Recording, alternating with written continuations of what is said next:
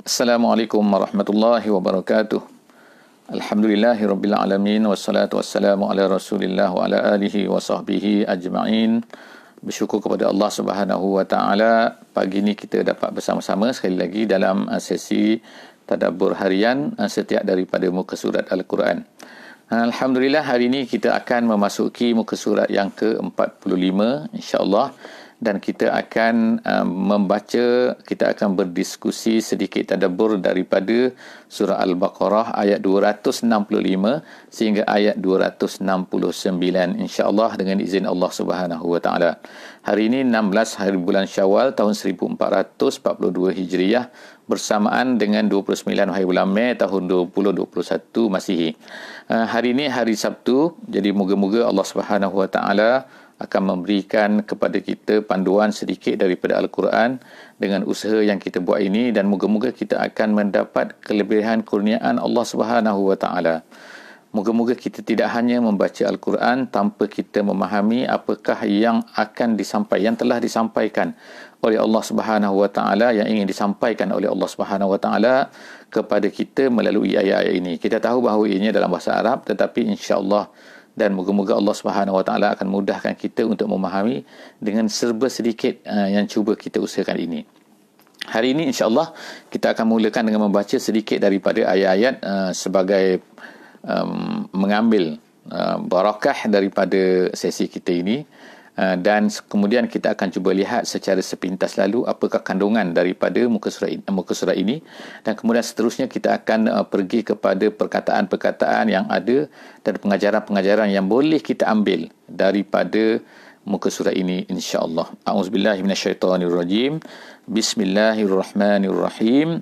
Wa masalul ladzina yunfiquna amwalahum ibtigha'a mardatillahi wa tasbitan min anfusihim kama thali jannatin birabwah asabaha wabil fa'atat ukulaha dhi'fain fa illam yusibha wabilun fatal wallahu bima ta'maluna basir.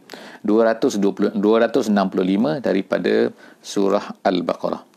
Jadi sebagaimana kita sebutkan sebelum daripada ni, bahawa muka surat dalam juzuk yang ketiga ini daripada surah Al-Baqarah banyak menceritakan tentang isu persoalan tentang harta, tentang ekonomi, tentang muamalat dan sebagainya. Jadi kita akan lihat yang di sini Allah Subhanahu wa taala sentiasa menggembeling kita ni, push kita ni supaya kita ni banyak berinfak di jalan Allah Subhanahu wa taala, dengan Allah Subhanahu wa taala menceritakan kepada kita pelbagai perkara, pelbagai keadaan jika sekiranya kita ni menginfakkan.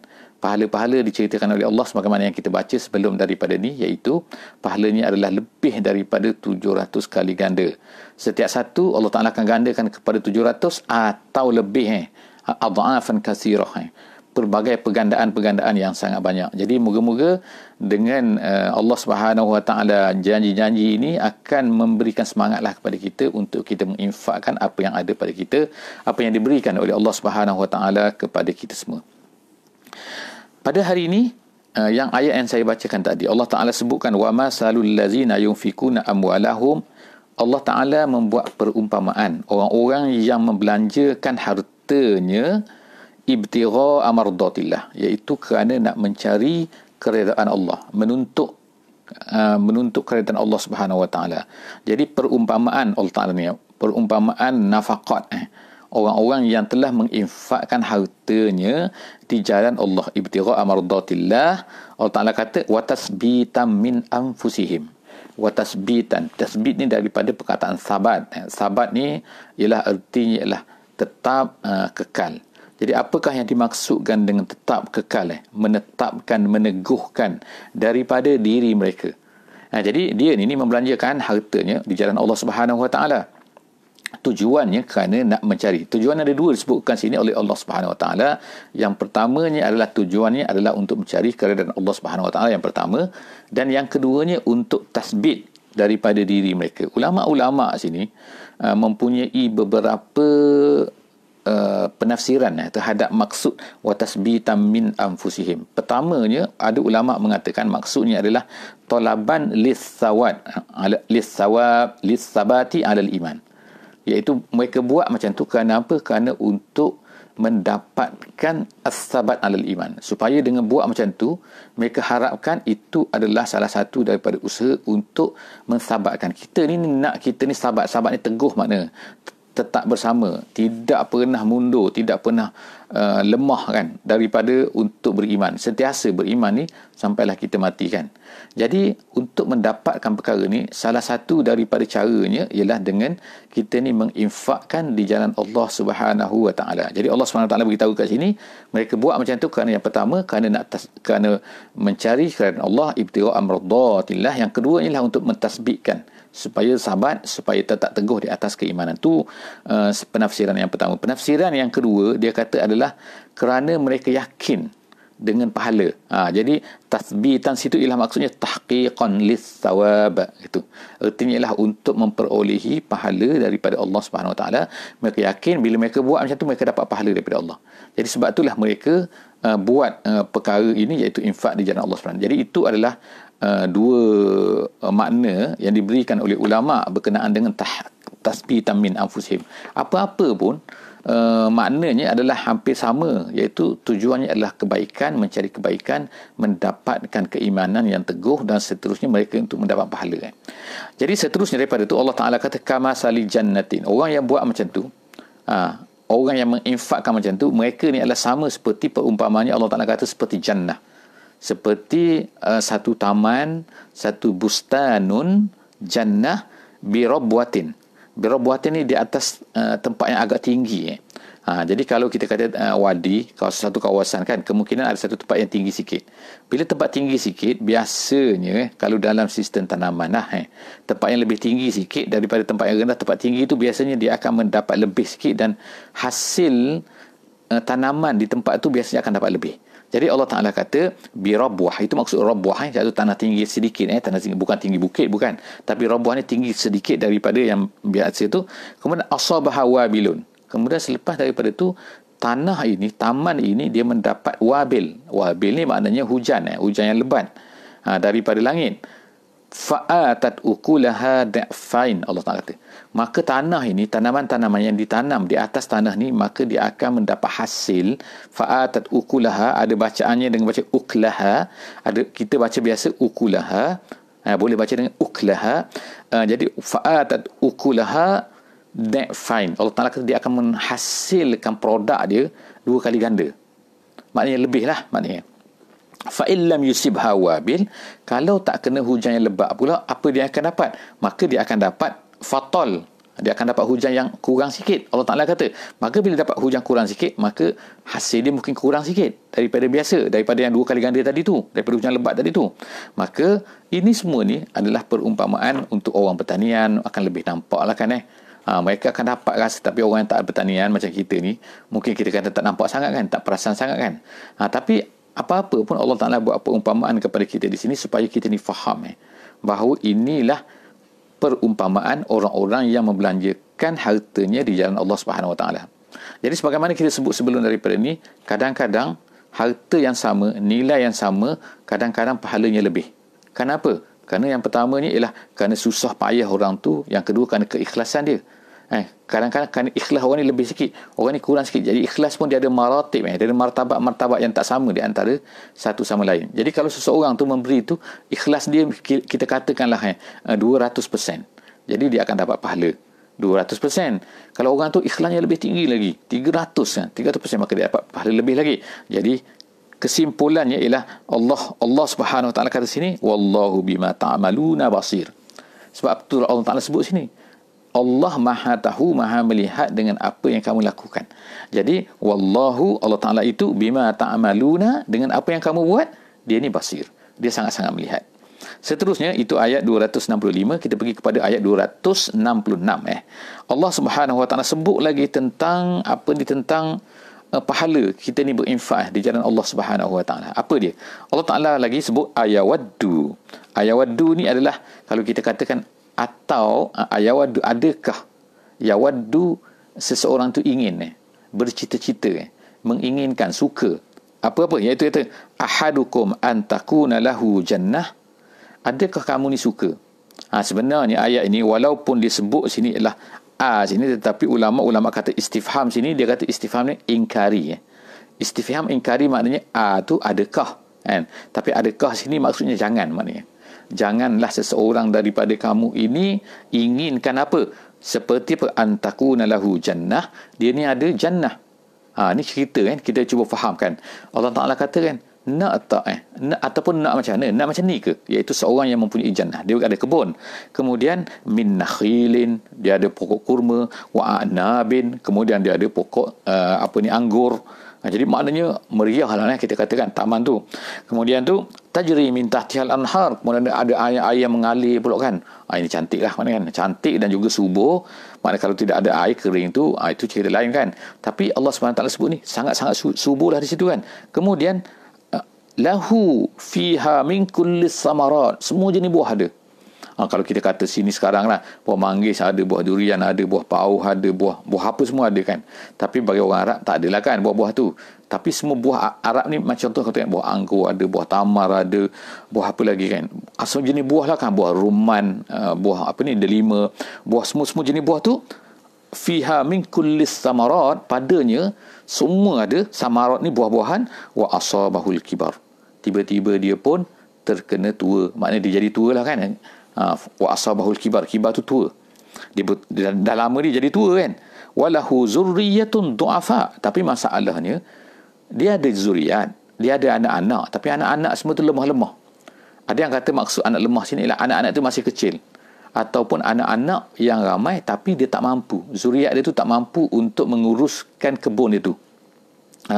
Apa-apa sebab tak kira lah kan. Fa asabaha wa i'sarun, lepas daripada tu apa jadi? Dahlah anak-anaknya tak mampu nak selesaikan tanaman-tanaman tu, kebun itu. Kemudian datanglah pula i'sar. I'sar tu artinya ialah angin ribut. Kemudian fihi narun fahtaraqat, kemudian ribut tu pula ada api pula membakar kebun dia tu. Jadi habislah, seolah nak kita katakan kan, dahlah anak-anak tak ada boleh nak urus, kemudian pula datang ribut pula, kemudian ribut tu pula membakar pula tu dengan api, dengan petir. Maknanya ada mempunyai api semua tu. Apa jadi kepada kebun itu? Fahtaraqat, maka terbakarlah. Kazalika yubayyinullahu lakumul ayat la'allakum tatafakkarun. Allah Ta'ala kata macam itulah Allah Ta'ala jelaskan kepada kamu ayat. Yubayyinullahu lakumul al-ayat, tanda-tanda kan. Jadi Allah Ta'ala buat apa berlaku di keliling kita ni sebenarnya adalah nak minta kepada kita supaya kita ni sentiasa berfikir. Ada kaitan dengan apa yang berlaku. Jadi Allah Ta'ala buat perumpamaan. Sebagai contohnya perumpamaan di sini. Seorang ada kebun, kemudian dia tua, dia ada kebun dia tu banyak, subur, kemudian dia tua, kemudian anak-anak tak boleh nak menguruskan, kemudian tiba-tiba datang pula angin dapat ada api lalu bakar kebun dia, mana hancurlah kebun dia. Jadi keadaan ini nak gambarkan apa sebenarnya? Ulama kata perumpamaan ini adalah untuk menunjukkan, Allah Ta'ala nak memberi umpama kepada kita, permisalan kepada kita, iaitu seorang yang asalnya, ini satu pendapat ulama dia kata macam ni kan, pendapat ni masyhur, pendapat ni antara yang kuat dikatakan oleh ulama. Maksud dia ialah seorang yang mana membelanjakan, membuat baik pada permulaan hidup dia, pada masa dia segar, pada masa dia muda, dia buat baik, dia buat ketaatan, dia dapat pahala yang banyak. Tiba-tiba bila dia dah lama tu, dia rasa dia dah boring, dia pun nak buat kejahatan. Bila dia buat kejahatan, lepas tu akhirnya kan, kejahatan dia ni akan memakan pahala yang dia buat semasa dia muda ni. Jadi sedikit sehinggalah dia buat maksiat tu, sehingga apabila hujung umur dia tu dah habis semua dah. Habis apa pahala-pahalanya tu habis, termakanlah, macam seolah macam terbakar oleh pahala yang dibuat semasa dia muda tu. Jadi ini adalah perumpamaan yang paling masyhur di kalangan para ulama, menceritakan tentang maksud kepada ayat ini. Jadi Allah Subhanahu Wa Taala mengajar kita jangan jadi macam ni. Sebab itulah kita kata tadi istifham situ, yawaddu situ ialah bukan nak tanya adakah kamu nak jadi macam ni. Tak, maknanya jangan kamu jadi macam ni. Jadi macam tu Jadi Allah Subhanahu seterusnya ialah apa? Allah Subhanahu sebut pula dengan ayat yang seterusnya, ayat 267. Ya ayyuhallazina amanu, maknanya berterus bercerita tentang infak lagi kan. Ayat nombor 1 pun dalam muka surat kita hari ni pun cerita pasal infak. ayat yang kedua pun cerita perumpamaan tu sebenarnya adalah berkaitan dengan infak juga, iaitu lebih kepada infak. Seorang yang menginfak pada masa muda dia, pada masa segar dia, pada masa banyak duit dia, kemudian lama-lama dia tu tak nak infak dah, lepas tu dia buat maksiat pula kan, kemudian jadi akan merugikan dia. Jadi Allah SWT sebut selepas daripada tu, wahai orang-orang yang beriman, wahai ya ayyuhallazina amanu anfiqu min tayyibati ma kasabtum. Sekarang ni kita nak infak. Nak infak apa? Bagaimanakah cara infak kita kan? Jadi Allah Ta'ala ajar dalam ayat 267 ni ialah bila kita ni nak menginfakkan sesuatu benda, tak kira lah kan, ulama kata sini kan, sama ada infak tu ialah zakat ke, sama ada infak tu ialah infak sedekah sunat ke dan sebagainya, bagaimanakah bentuk yang kita nak infak tu. Jadi dia kata kat sini, infak tu Allah Ta'ala ajar kepada kita ni ialah mestilah daripada min tayyibati ma kasabtum, daripada yang terbaik. Daripada apa?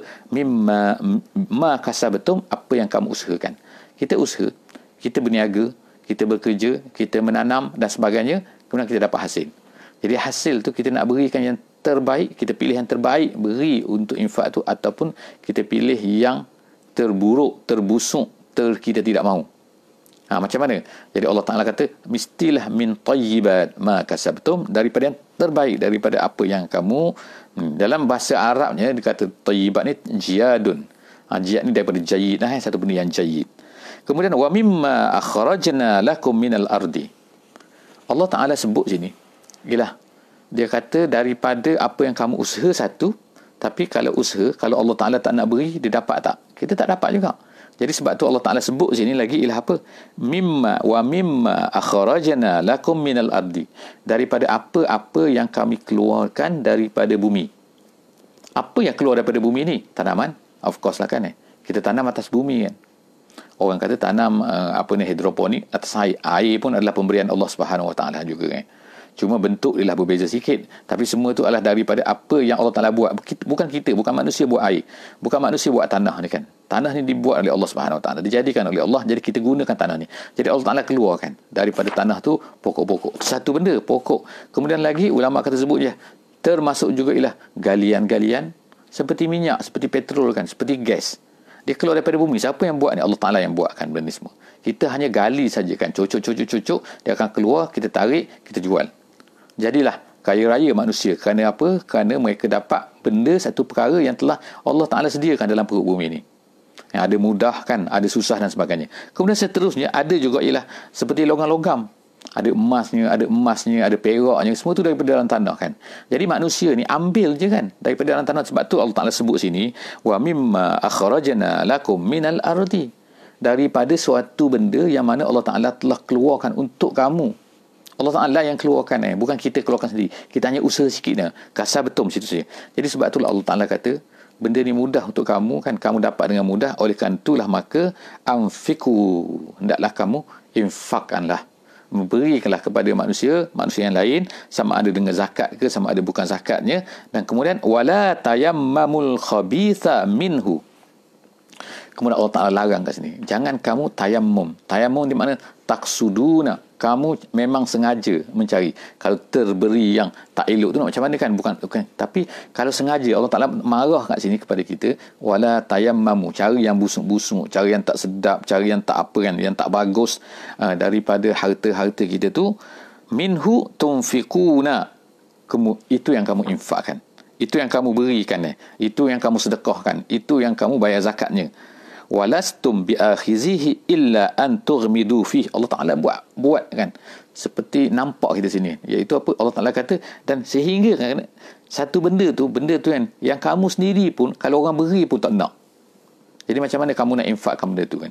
Kamu sendiri kalau nak ambil pun dengan apa ni, kamu tutup mata kan. Tughmidu fihi, dalam ulama kata sini ialah maknanya seseorang yang mana dia tu kadang-kadang harta tu memang mudah dia nak beri. Sebab apa? Dia tak nak pun. Gitu kan. Yelah kan, ada harta yang kita sayang kan. Kita sayang, kita simpan dalam almari, kita gantung, kita simpan dalam ni. Itu kita sayang. Ada benda yang kita tak sayang, kita nak campur-campur. Kita memang nak buang dah kan. Untuk menyibuk dalam rumah kita kan. Jadi benda tu yang kita nak infakkan, benda yang kita sedekahkan. Jadi itulah maksud Allah Ta'ala katakan, wa walastum biakhizihi illa an tughmidu fihi. Asal makna dia ialah kamu sendiri pun tutup mata. Tutup mata tu maksudnya ialah satu benda yang kamu sendiri memang mudah nak beri kan. Tak kisah. Kemudian wa'lamu annallaha ghaniyyun hamid. Allah Taala sebut sini tazyil di sini ialah hujung ayatnya. Datangnya akhirnya Allah Taala sebut apa? Iaitu Allah, kamu ketahuilah sesungguhnya Allah itu ghaniyyun maha kaya. Maha kaya artinya ialah apa? Dia tak perlu kepada harta kamu. Dia tak perlu kepada apa yang kamu berikan kan. Kita ni kan kita akan tengok kan sebagaimana setengah-setengah kan. Ada orang-orang yang sesat, yang tak betul ni kan. Kadang-kadang mereka ni apa kan, kepada berhala mereka katalah Tuhan mereka berilah macam-macam kan. Makanan lah, buah limau lah, apa-apalah mereka beri. Seolah-olah macam benda tu, berhala perlukan kepada benda-benda. Perkara ni bukan baru kan. Kalau kita baca cerita zaman Nabi Ibrahim alaihissalam Nabi Ibrahim tu, ayah dia tu pembuat berhala kan. Jadi berhala banyak di zaman tu kan. Nabi Ibrahim, ketika Allah Ta'ala ceritakan tentang Nabi Ibrahim ini, dah disebut dah situ bahawa mereka letakkan makanan-makanan depan berhala tu. Sebab itulah bila Nabi Ibrahim pergi, Nabi Ibrahim tanya kepada berhala tu kan, kamu tak makan ke? Ni makanan banyak depan kamu ni. Nabi Ibrahim bercakap dengan berhala tu. Kemudian berhala tu tak bercakap. Kemudian Nabi Ibrahim tanya lagi, kenapa kamu tak bercakap? Cakaplah. Itu semua tu Allah Ta'ala sebutkan cerita tentang Nabi Ibrahim tu, bukanlah mana nak tunjukkan apa ni Nabi Ibrahim cakap dengan batu ni. Tak nak katakan bahawa, nak beritahu kepada kita ni bahawa betapa orang yang menyembah patung-patung, menyembah berhala, menyembah batu tu, dan merasai bahawa batu tu ada apa, dan beri makan kepada batu tu. Apa ni? Tak logik kan. Jadi perkara macam tu dah berlaku dulu lah, dah lama dah kan. Iaitu apa? Memberi makan kepada berhala, memberi kepada Tuhan. Jadi Allah Ta'ala sebut sini, Allah Ta'ala ni ghani. Allah Ta'ala ni adalah maha kaya. Allah Ta'ala tak perlukan kepada benda-benda itu semua. Dia tu kan. Jadi Allah Ta'ala ghani. Kemudian Allah Ta'ala kata yang hamidun. Semua benda tu dah balik kepada dia. Dia yang terpuji. Sepatutnya kita puji Allah Ta'ala dengan apa nikmat-nikmat yang telah diberikan oleh Allah Subhanahu Wa Ta'ala kepada kita. Ayat yang seterusnya iaitu ayat 268. Allah Ta'ala sebut kat sini. Kadang-kadang ada orang ni dia susah sangat nak derma kan, susah sangat nak infak, susah sangat nak memberikan kepada, terutama fi sabilillah lah, sebagaimana Allah Ta'ala sebutkan kat sini kan, iaitu infak fi sabilillah lah yang paling top kan. Infak kepada orang miskin, infak kepada saudara mara, itu adalah satu perkara yang baik kan. Tapi yang paling top sekali yang Allah Ta'ala sebut yang sebelum daripada ni ialah infak fi sabilillah, iaitu memberikan apa-apa untuk kebaikan orang untuk menyebarkan Islam tak kira lah untuk berjihad ke, kalau ada jihad kalau ada jihad peperangan kalau tak jihad peperangan, jihad penyebaran ke kan, orang nak sebarkan Islam kan. Jadi Allah SWT sebut sini, memang biasanya kalau orang nak sebarkan Islam ni akan adalah penghalang-penghalangnya kan? Adalah benda-benda sebenarnya yang membisik-bisikkan. Siapakah yang membisikkan tu? Allah Ta'ala sebut sini asy-syaitan. Jadi dalam ayat 268 ni Allah Ta'ala kata asy-syaitanu ya'idukumul faqra. Syaitan lah, syaitan akan ya'idukum, menjanjikan kepada kamu al-faqra. Menjanjikan ni bukan menjanjikan, tapi maksud sini ulama kata ialah menakut-nakutkan. Ya'idukum yukhawwifukum. Dia akan kata kepada apa? Nanti kalau kamu beri, kamu infak, kamu ni miskin, nanti kamu akan hilang duit. Kamu ni usaha duit ni susah kan, kamu ni kerja susah-susah, dapat susah-susah, tiba-tiba nak beri dengan mudah kepada orang miskin, nak beri dengan mudah kepada untuk orang nak bekerja di jalan Allah kan. Mereka ni nak bekerja di jalan Allah. Tengok kan, syaitan akan menakut-nakutkan. Jadi perasaan yang takut ni, kita tak dengar suara ni. Kalau kita dengar suara ni, kita pun lari kan. Tapi maknanya ialah dia ada perasaan tu. Jadi perasaan tu sebenarnya adalah daripada bisikan syaitan. Allazi yuwaswisu fi sudurin nas, yang mana dia tu menwas-waskan di dalam hati manusia. Jadi Allah Ta'ala kata sini asy-syaitanu ya'idukumul faqra. Allah Ta'ala highlightkan depan tu kan, syaitan, sebenarnya syaitan lah yang menjanjikan, yang menakut-nakutkan kamu dengan kefakiran tu. Nanti kamu jadi fakir dan sebagainya. Wa ya'murukum bil fahsya, dan dia menyuruh kamu dengan fahsya. Fahsya maksudnya adalah al-bukhl, iaitu bakhil. Wa man'uz zakah, wa man'uz sadaqat, wa man'ul infaq fi sabilillah. Itu adalah tafsiran. Jadi syaitan ni dia kata akan menyuruh kamu kepada fahsya. Fahsya ni tak mau infak, tak mau beri kepada orang miskin, tak mau tolong orang, tak mau derma, tak mau sedekah, tak mau beri kepada di jalan Allah Subhanahu Wa Taala, tak mau beri kepada penyebaran Islam kan. Jadi syaitan tu lah, tapi syaitan disuruh al-fahsya, itu panggil fahsya kan. Fahsya makna asalnya adalah kejahatan, tapi maksud sini ulama-ulama tafsir kata adalah iaitu kebakhilan untuk tidak mahu berinfakkan. Kemudian wallahu ya'idukum maghfiratan minhu wa fadla. Tapi Allah pula menjanjikan kepada kamu. Menjanjikan apa kepada kamu? Iaitu menjanjikan maghfirah. Maghfirah maknanya kemaafan, keampunan. Apa maksud? Maksudnya ialah Allah Ta'ala nak beri keampunan kepada kamu melalui sedekah. Jadi bila kita sedekah, bila kita infak fi sabilillah, sebenarnya kita akan dapat maghfirah situ. Maghfirah ni bukanlah antara caranya, of course lah kan kita kata astagfirullah, astagfirullah, astagfirullah kan. Itu adalah kita minta Allah Ta'ala astagfirullah mengampunkan kita.